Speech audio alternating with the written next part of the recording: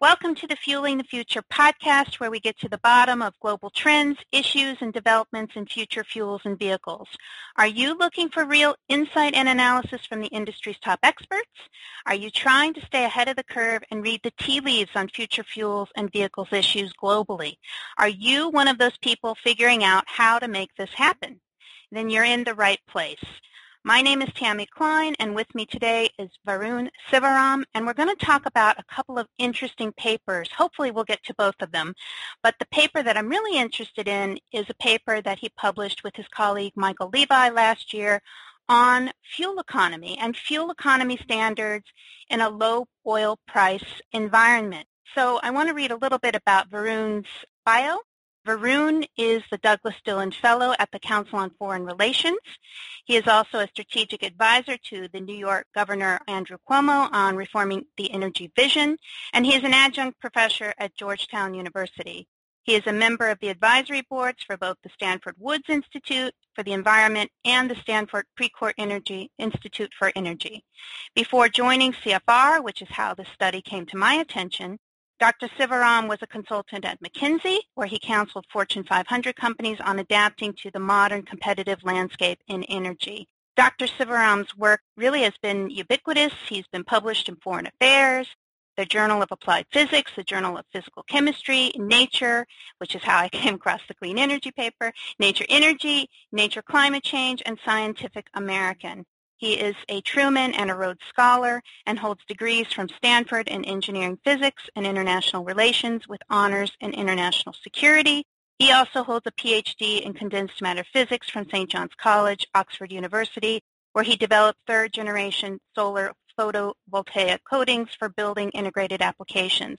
And we're talking to him in Washington. So welcome, Varun. Pleasure to be with you also. So I'm eager to get right into it. You and Michael Levi published a paper last year for the Council on Foreign Relations on U.S. fuel economy standards. I thought it was really intriguing. You had some really interesting conclusions in the paper about fuel economy standards, but I'm not going to give it away. I'm going to ask you to talk a little bit about the discussion paper, how it came about, how you went about the analysis, and what you found, and then I'll ask you a couple of questions from there.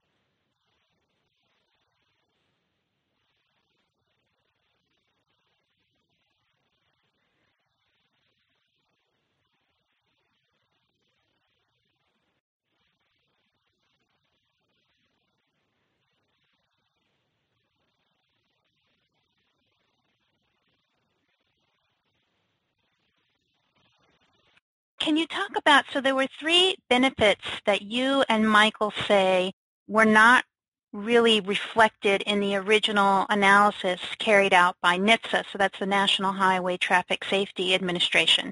Can you talk about what those benefits are and how they played into your analysis?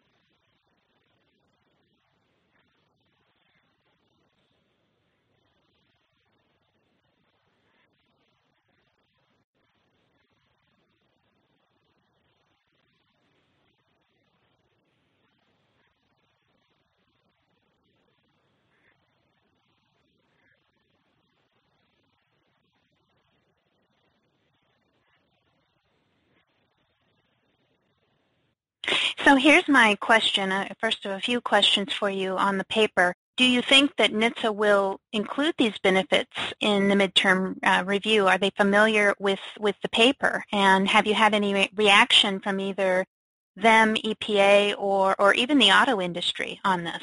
What's been the reaction from the paper?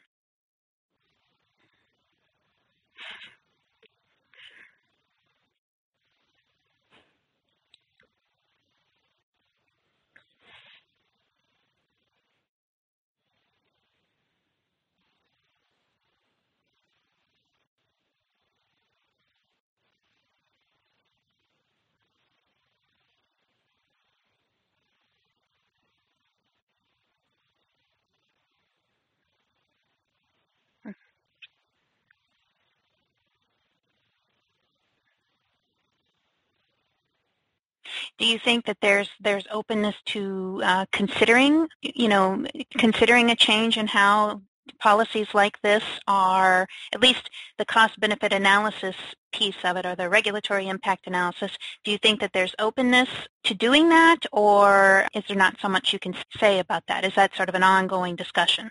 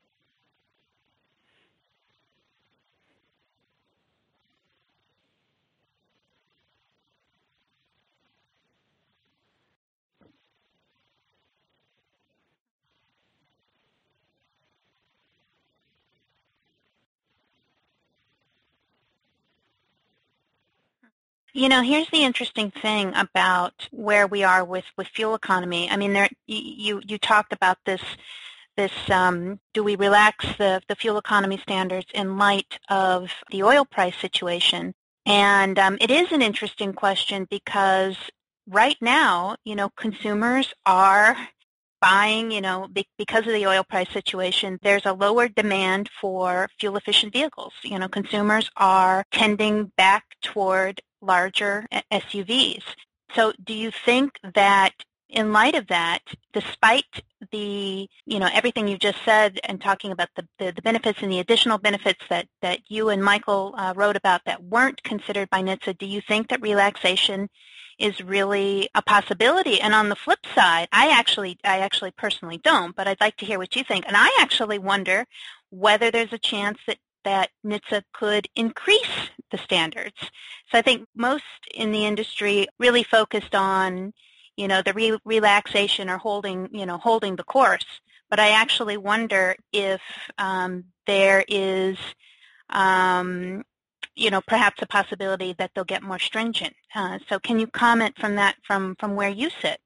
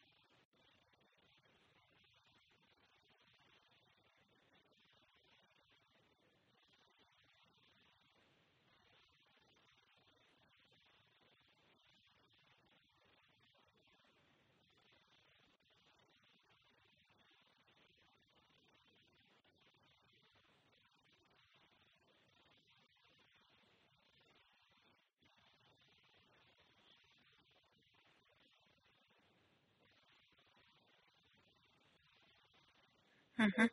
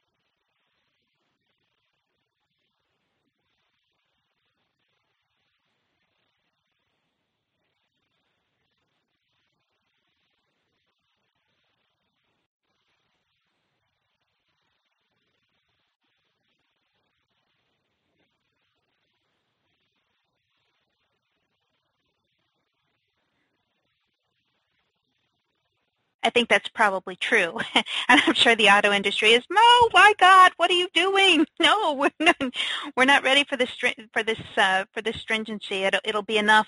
I think if you read what some of the auto industry has been saying, and in my network, it will be a challenge just to meet the current standards as they've been set.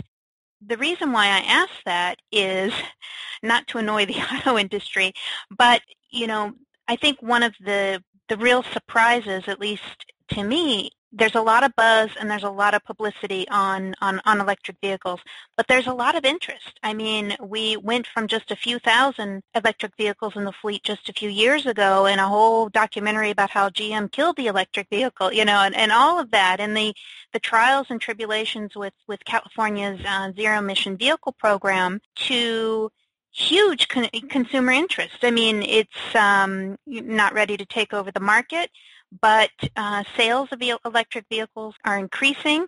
I mean, the orders, the hundreds of thousands of orders for the Tesla 3 shows the consumer interest.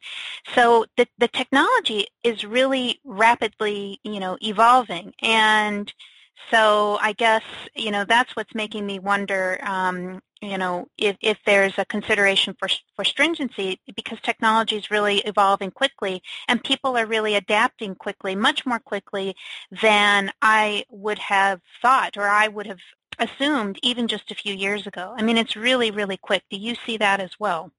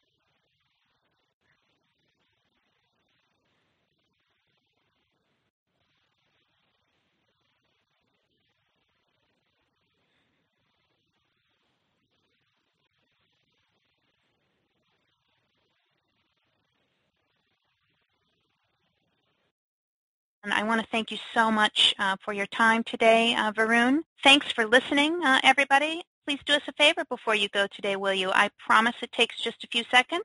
Head over to iTunes and rate this podcast. This is huge for us in terms of improving our ranking and keeping the show visible out there so that other people can discover it. Thanks ahead of time for helping us out. Also, check out the podcast on the website, and also the podcast will be emailed in my weekly email. So thank you so much again, Varun, for joining us today. I really appreciate your time, and I'd love to have you back to talk about some of the other work that you've been doing on clean energy. Everybody stay tuned for that. Thanks so much, and have a great day.